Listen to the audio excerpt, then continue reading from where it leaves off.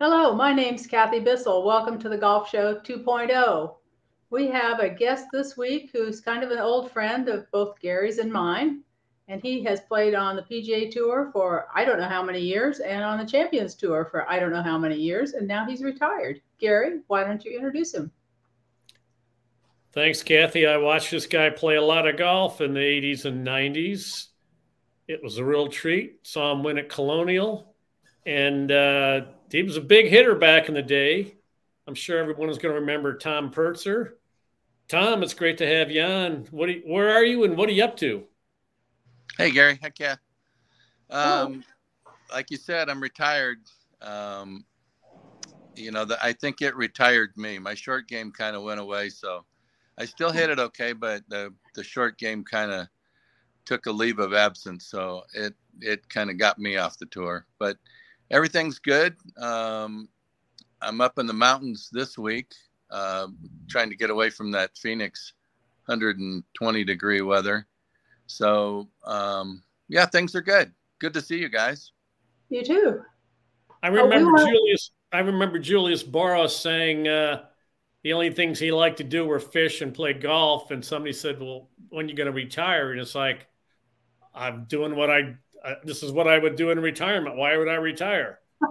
So what? Yeah, I think we're curious if you're a professional golfer when you retire, how much golf do you play? Is it fun to play or is it a chore? You know, it's more work anymore than it is play. I enjoy playing.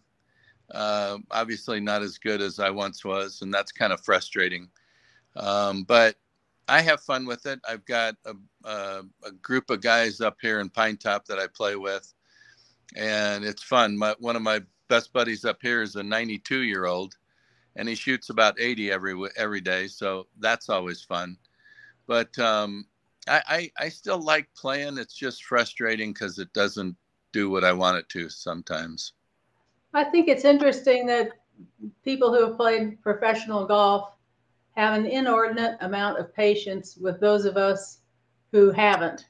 And we don't think that you're going to be patient with us, but you always are. And I just find that remarkable. Is there a secret to that? Do you just realize that golf is hard, or how do you have that attitude? You got it right on the button, Kathy. It's just a hard game. And if most guys that I'm playing with, aren't playing every day and they're not practicing and this and that. So, Yeah. It makes it a much more difficult game. But yeah, I think the patience thing is something you kind of learn as you go. I think I would get frustrated a little bit when when I got started playing on tour and kind of thinking about more my own game than, the AMs that I was playing with on Wednesday and stuff. So, but I've gotten a lot better at that. And, I just enjoy playing the pro-ams. I enjoy meeting new people, and shoot, some of my best friends are people that I've played, that I met playing on tour in pro-am. So it's a lot of fun. I think I enjoy playing with people, and it doesn't bother me if they're shooting whatever they're shooting. It doesn't bother me. I've got two great moments with Tom Purtzer that I remember. One was you won Colonial, and we've seen a million great shots over the years. I mean, not even counting Tiger, who did something almost every day that was incredible. Some shots just stick with you as a fan or a media or an observer. You won Colonial, and you're on the par three. I was at 13. 13. Uh, and you did the old Texas Wedge, which you never see anybody do. I guess probably because they don't make bunkers like that anymore. But you hold the putt, you use the putter out of the bunker and hold it. And it was really key in that victory. Can you kind of relive that shot and the situation and how it turned out? Yeah, it was. I was playing pretty good then, and I remember the wind. We had that par three over the water, and the wind was coming into us a little bit like it always does in Texas. And I hit pretty good. I felt like I hit a pretty good iron shot, and I just picked out the wrong club, I guess, or else just hit it too good. And it went in the back bunker, and it kind of went back up on the back slope, and it lodged on a little bitty pebble. Otherwise, it would have come back down. And, I was facing a shot that, if anything wrong happened, the water was right behind the pin. So I took my wedge in there, was getting ready to hit it. And then I go, you know what? I'm not liking this much. And there was no lip. So I'm going, wait a minute. I figured as long as I could get it to within about 5 feet, I was going to make it, because I felt like I was putting good. So I thought, just get it out, get it rolling down. And it was a little bit downhill. So if I just got it going out of the bunker and on the green, it would have gotten down to the hole, and it was just pure luck that I made it. But it came at a pretty good time. Yeah, where were you? Were you leading or tied for the lead when that happened? What was the situation, if you remember? I think I was leading. I was playing with Watson, and I don't remember who else, but playing with Watson. So I figured it was he was the main guy that I was watching, and I think it was I think I was ahead, and that kind of gave me a little bit of a cushion. So it came at a good time. And, I Watson, he was in that back bunker too. And he hit, how good a bunker player he is. And I think he hit it maybe 7 or 8 feet. And I don't know, I think he might've missed it. So I think it might've been a 2-shot swing there, but it was, I was playing good then. So I kind of felt like, if I could just make par, somehow make par out of that. But, I told Kenny, he had me up in the tower after I made that. And he said, that was an incredible shot, this and that. And told him kind of the same thing that you did. I didn't have any other shot. But we went back for two little stories. Went back for media day, and they wanted me to they reenacted the shot. So I said I could be here all day making it, and lo and behold, I made it on the 4th one I hit. So, but the other little story is Julie Inkster called me that next. I think the Open was played there in the mid, in June or whenever, and she goes, "Thanks a lot, Purtz. You ruined this bunker for us." Because I think the day after the tournament, the members came in and go, "Hey, we're not having that anymore," and they made it so you could not putt out of that.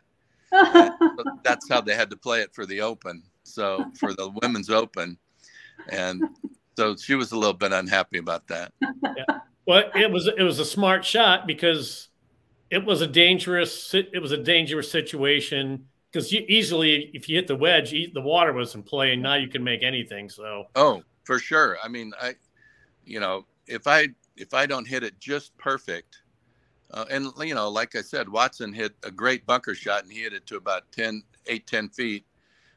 So, I could have done anything out of that, considering, I was leading and, probably most likely pretty nervous. So yeah, I could have still been there, Gary. Yeah. Well, you won the plaid jacket. Do you wear it? Do you still have it? And do you ever drag it out and put it on? I do still have it. I'm not sure. The last time I was there, it ended up getting home. So I usually leave it there, but it came home with me. So it's a unique jacket for sure. Do you get back to Colonial very often? Whenever I'm in the Dallas area and I've got a day that I'm, that I can do whatever I want to do, I try and get over there and play. It's such a great golf course, and, so many good memories, that I really enjoy. I really enjoy people there. The membership's great. A lot of great people there. So I do try and get back over there. I hope they still remember you when you show up. Well, I'm sure they do. not many people remember me these days, Gary. Yeah. Well, there was one other. Sorry, Kathy. I hate to keep talking, but the one other story I gotta remind you of is, a miracle happened one year. I won a 6-way playoff in U.S. Open local qualifying to get to sectional qualifying in Columbus, and we were at the Lakes and Brookfield, I think. Yeah, I'm not even. Yeah, I think that's right. Anyways, Brookside, I think. Somebody at the USGA did me a favor, and I'm a media guy who's a hack. They could have obviously paired me with 2 tour players I knew who were nice guys who weren't going to throw a fit because I got paired with them. So I get paired with Larry Mize and Tom Purtzer in sectional in Columbus. And yeah, that was awesome. I thought that was going to be your first comment that we talked about. That was a great day.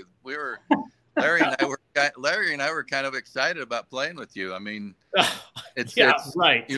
No. For you to be, a sports writer, to be good enough to be in an open, because we knew that you had to qualify to get in there. So it was pretty cool for Larry and I to do that. And you played great. You played really good. Yeah. Well, everything's relative, but yeah, the hard thing was I covered the Memorial Tournament that week, and so I'm kind of working every day, and I couldn't really go out, and I needed a lot of practice to stay in the groove if I even had one. But the great moment was, I just kind of sneaked out onto the range. I didn't even check in. I just parked and went around the way to get in the range, and I'm hitting some balls, and these 2 guys come up, and Larry Mize and Tom Purtzer have both gotten memorial badges with their names inside the little thing there, and they got a pen and a notebook, and while I'm hitting balls, they come over and say, "Excuse me, sir, we need a few comments. What do you interview me on the range?" One of the nicest things that could have happened. It broke the ice, and if there was any pressure, I just felt pressure about my game. I don't have a game. I show up and hit whatever I have, and it took relieve whatever pressure there was. But you guys had to go to a little bit of trouble to arrange that. I was so impressed. Yeah, no, that was the fun part about it. And Larry's such a great guy. We figured we needed it. We had to do something. That was great. Yeah, and I totally deserved it. It was a lot of fun. Yeah, I think Larry said, "Excuse me, sir, can we get a few comments?" And I think I said, "I don't talk to you, media scum." And I forget where it went from there, but it was great. And we had a rain delay at the Lakes that day, and we went and, as I recall, we went and had to sit and it was like thunder and stuff. We went getting off the course. We actually went in somebody's house and sat in their basement for like 2 hours. And I wish I hadn't sat against that cold cement wall, because I couldn't really get loose after that. But so we came back out, and we didn't finish the round, and we had to come back the next morning. And what I remember was the second morning. Of course, I'm already out of it. I'm not going to make it. But how often do I get to play with 2 tour pros? Yeah. So of course I'm going to come back. Plus, I figured if I come back, I'm just in the standings, I'm going to finish ahead of 40 guys who left. So that's good. I can say I finished 80th instead of 120th. But we came back the next day, and on the range, I'm warming up, hitting balls next to Steve Jones, who wound up winning the Open that year. Oh. And the other thing that was crushing for me is, as I recall, you bogeyed the last hole, and that turned out, and I made a par. And I remember you saying, "Well, I'd trade you for that par," and I was like, "I wish I could give it to you." Yeah. I don't know if you remember this. You wound up, that bogey put you in you almost took your drive out of bounds. And I think you made a pretty good bogey, and you wound up in a playoff, like, what was it, 11 guys for 10 spots or 12 guys for 11 spots? Yeah. And you wound up being the odd man out. Do you remember that? I think it was 6 for 5. Oh, I thought it was more than that. Well, I don't know. It was a lot, but yeah, I think I was and you wound up being the odd man out. Larry had shot a 67. He made the Open, and I was really crushed that you didn't get that. And then you wound up getting in via the alternate route. And of course, I was going to cover the Open anyways for Golf World magazine. So we all made the Open at Oakland Hills. It was a happy ending. Yeah, that's true. I do remember missing that playoff, and that was like a gimme playoff, but unfortunately for me, but it worked out. It worked out. Anyways, thank you guys enough for that little adventure. That was fun. No, that was a great story. It was actually fun for Larry and I too. I mean, you're a good player. There's no. Well, I've got for a number of years. Yeah, the only thing I have, well, I just played in the Senior Am qualifier yesterday, and I won a 3-man playoff to be the second alternate, which is like king of nothing. The second alternate has no shot. But a guy I know from my area shot 6 under and nipped me by 8. So I wasn't close to – I was 3 shots out of first alternate. But anyways, I'm just an average. Only thing I have going for me is I'm stubborn and I don't quit. That's it, Yeah. And that's helpful, but – yeah, no, you can play, Gary. Yeah, it's all relative, but yeah, thank you. Yeah. Well, another topic I wanted to ask Tom about is this distance issue. You were always such a long hitter on PGA Tour and on the Champions Tour also, and you went through a change in equipment from persimmon to the metalwoods, and now we've got the USGA and the RNA talking about restricting the flight of the golf ball because of everybody's hitting it so far that the par 4s are starting to become par 3s. What do you think about that? And do you think the ball should be changed, or do you think it should be something else? Well, I think it's a combination. I think it definitely needs to get rolled back. They're having to make, like we're watching the British Open, and they've changed a par 5 into a par 4 and added 50 yards. Yeah. No, that's crazy. And the problem I see is, all the new golf courses, if they're building new golf courses, they're all, way longer than they need to be. So everything needs to be more. It needs more water on the green, on the golf course. More fertilizer. More room and more maintenance. Yes, more everything. And I don't think, with the advances in technology, it's hard to stop technology, but I think the ball needs to be rolled back, and they can do that easy. In fact, I've heard Titleist already has one. So that, I think the ball, but I also think that if they could limit the size of the driver heads, they've gotten so big where it's sort of almost, it matters, but it almost doesn't matter where you hit it on the club face, and it still goes 300 yards. Okay. The long hitters are still going to be the long hitters. That has to do with all kinds of, club head speed and where you hit it in the, where you hit it on the sweet spot of the club. But I think if they dialed back the ball, and I think they limited the size of the driver, I think that would help, big time. But it certainly needs to happen.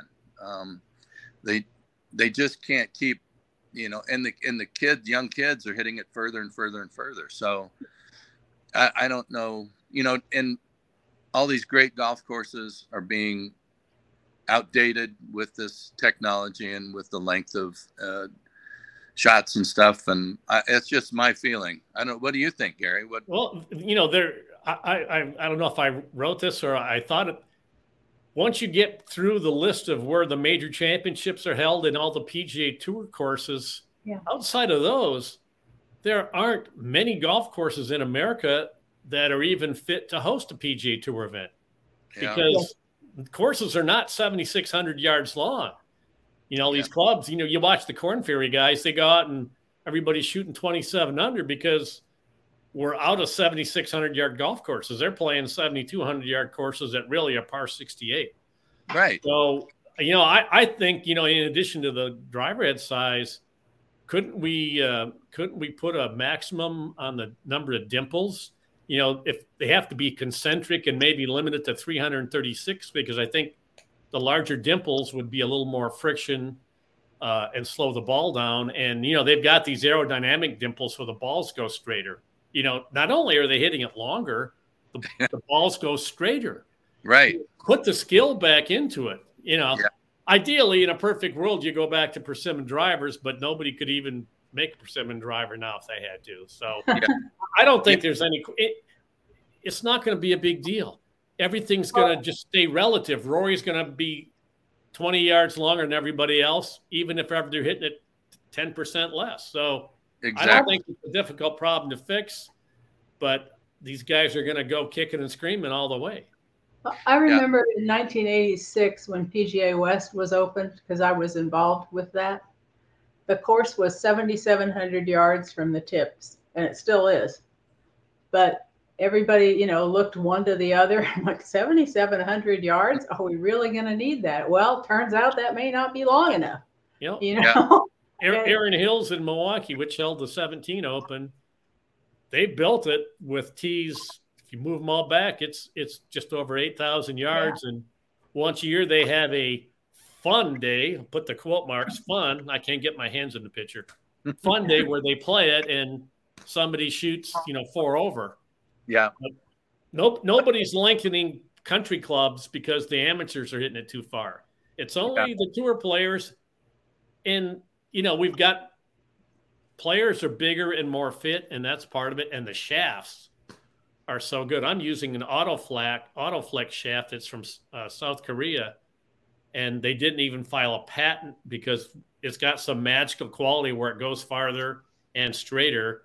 And if they patent it, they know everybody in Asia is going to copy it. So they're like, go figure it out. But the shafts are part of the whole thing too. And I don't know how you're going to regulate that. Yeah. I need, before I forget, Gary, I need to know the name of that shaft so I can get one. Well, it's the Autoflex, AUTO, South Korea. And I wrote a story on it. You could Google Autoflex and Van Sickle and probably get the details, but we'll send you the name. It's pretty good. Yeah.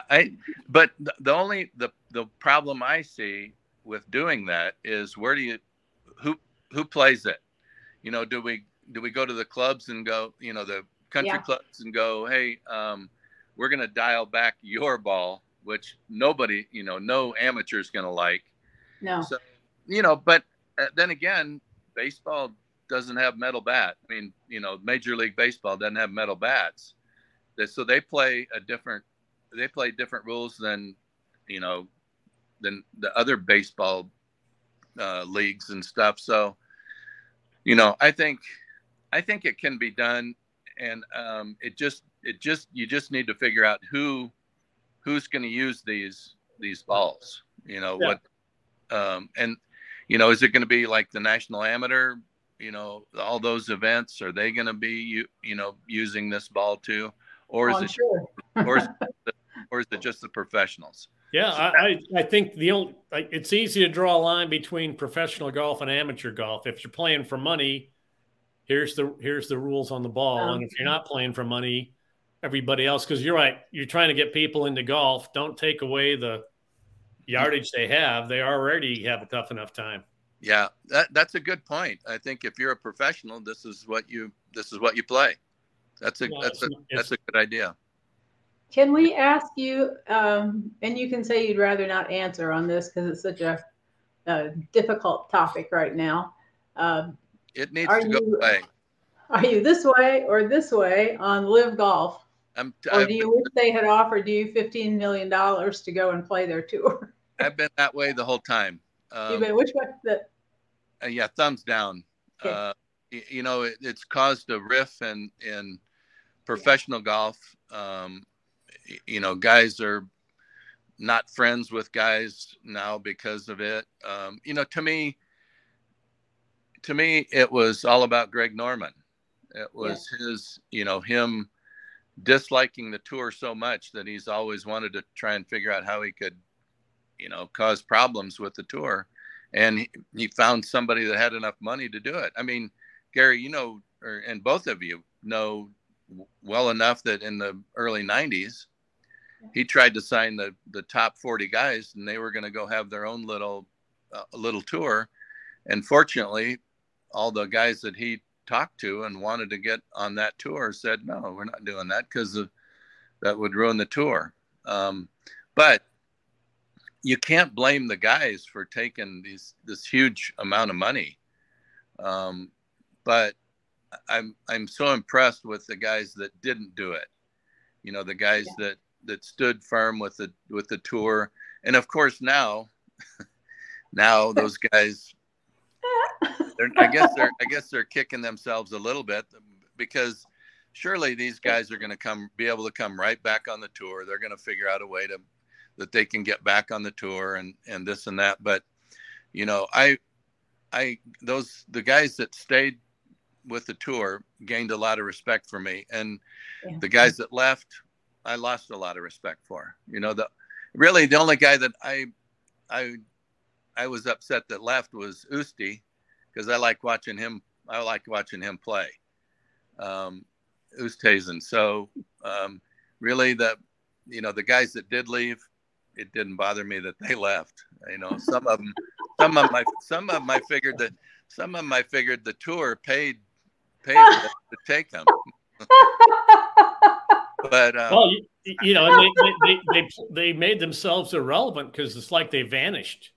Exactly. They play in these events that aren't, you know, they're on TV, but not really. And nobody knows what's going on. It's an exhibition thing, and you kind of become irrelevant unless you show up and play well in a major, like, you know, Phil has done and Koepka has done. Yeah. You got your money, but nobody sees you anymore. Is that? Well, they probably had to get money because they knew they were going to be odds. You know, they were going to be invisible, basically. Here's the thing, you know, the guys that turned it down, Tom, and it's easy for me to sit here and talk about millions of dollars because I don't have any. But if you're Jordan Spieth, he's already with endorsement. Yeah. What's he going to do with more money? You know, you can own, how many homes can you own? How many beds can you sleep in? How many fancy cars can you have? If you've got $250 million in the bank, what's another $100 million, especially after taxes? You can't do anything with that. Now, you know, Koepka and DeChambeau were looking at possible career-ending injuries, so I understood why they did it. Dustin Johnson, it's easy money for him. He's late in his career. And, you know, a lot of the guys who took the money is the same deal. They're past their primes. But Rory McIlroy could never spend all the money he already has. So money doesn't mean anything to these guys anymore, the top 25 guys, because they've got more than they'll ever use. Well, that's true. But at the same time, those guys already had enough money. They didn't need, you know, the Dustin Johnsons, even Koepka, all those guys, they had plenty of money. They didn't really need to go there. And, you know, I think Norman told those guys that, hey, the tour can't stop you from playing in their events. I think he said, you know, legally, we'll back you on the lawsuit that we'll have against the tour if they stop playing you. I think they were all told, and this is just a guess. Okay. I think they were all told, hey, you know, legally they can't stop you from playing in tournaments. We'll sue, and we'll win that, and we'll take care of all the you know, the legal fees. That's my feeling. They probably thought the same about the Ryder Cup too. Don't worry, you can still make the Ryder Cup team. Yeah. Which, you know, you can make it on points, but I don't think any of these LIV guys are going to get picked. But that could still change. We don't know. Yeah. Well, I think I would guess Koepka will get picked. Yeah. I think Koepka's going to make it on points. Oh, that's right. But okay, yeah. I wasn't sure whether you had to be DeChambeau's the guy who's hoping to get picked, and I don't think Ted Bishop told us in a previous show that there was some ruling that had been set up through 2004 that allowed these guys that left to participate in Ryder Cup this year. So they can. if they're picked. Yeah. Some weird There's thing. no rule against it this year, but in future years. It's got an expiration date through this year. So, for the next Ryder Cup, but it's not going to be an issue now because it's going to get settled. So, except now you're in bed with the Saudis if that bothers some people, and obviously it does. Yeah. It's, they were talking to the head of the RNA yesterday on TV. I'm sure you guys. And he was talking about having what is it? PI, whatever it is. Yeah. PIF. Fund some of their events. Yeah. And really, the British Open maybe is going to be funded by no.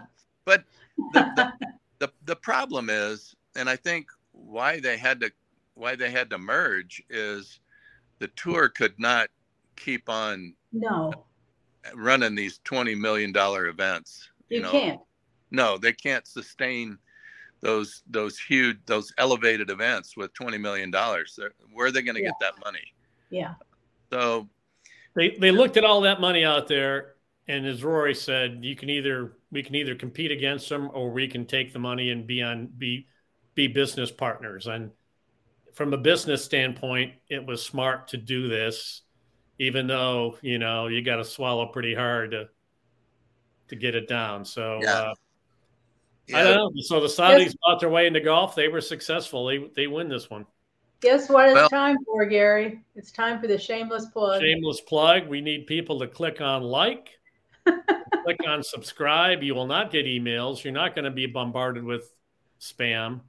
However, you will get enough viewers. We're trying to reach our goal to each make 17 cents in cash from doing this show. I know it's lofty, but we think we can get to 17 cents to get enough viewers. So click on it. Tom, you've got some charity stuff we'd like to hear about. Can you tell us about some of that? Well, I do. There's some stuff around Phoenix that smaller events that we try and help raise some money. But and I still do a few outings around the country that are. That are enjoyable. I love doing outings for good causes, and it keeps me a little bit in the game. So I like doing that. And my deal now is since I've retired from playing golf, professional golf and stuff, I went and got a couple of my friends back home talked me into getting my real estate license.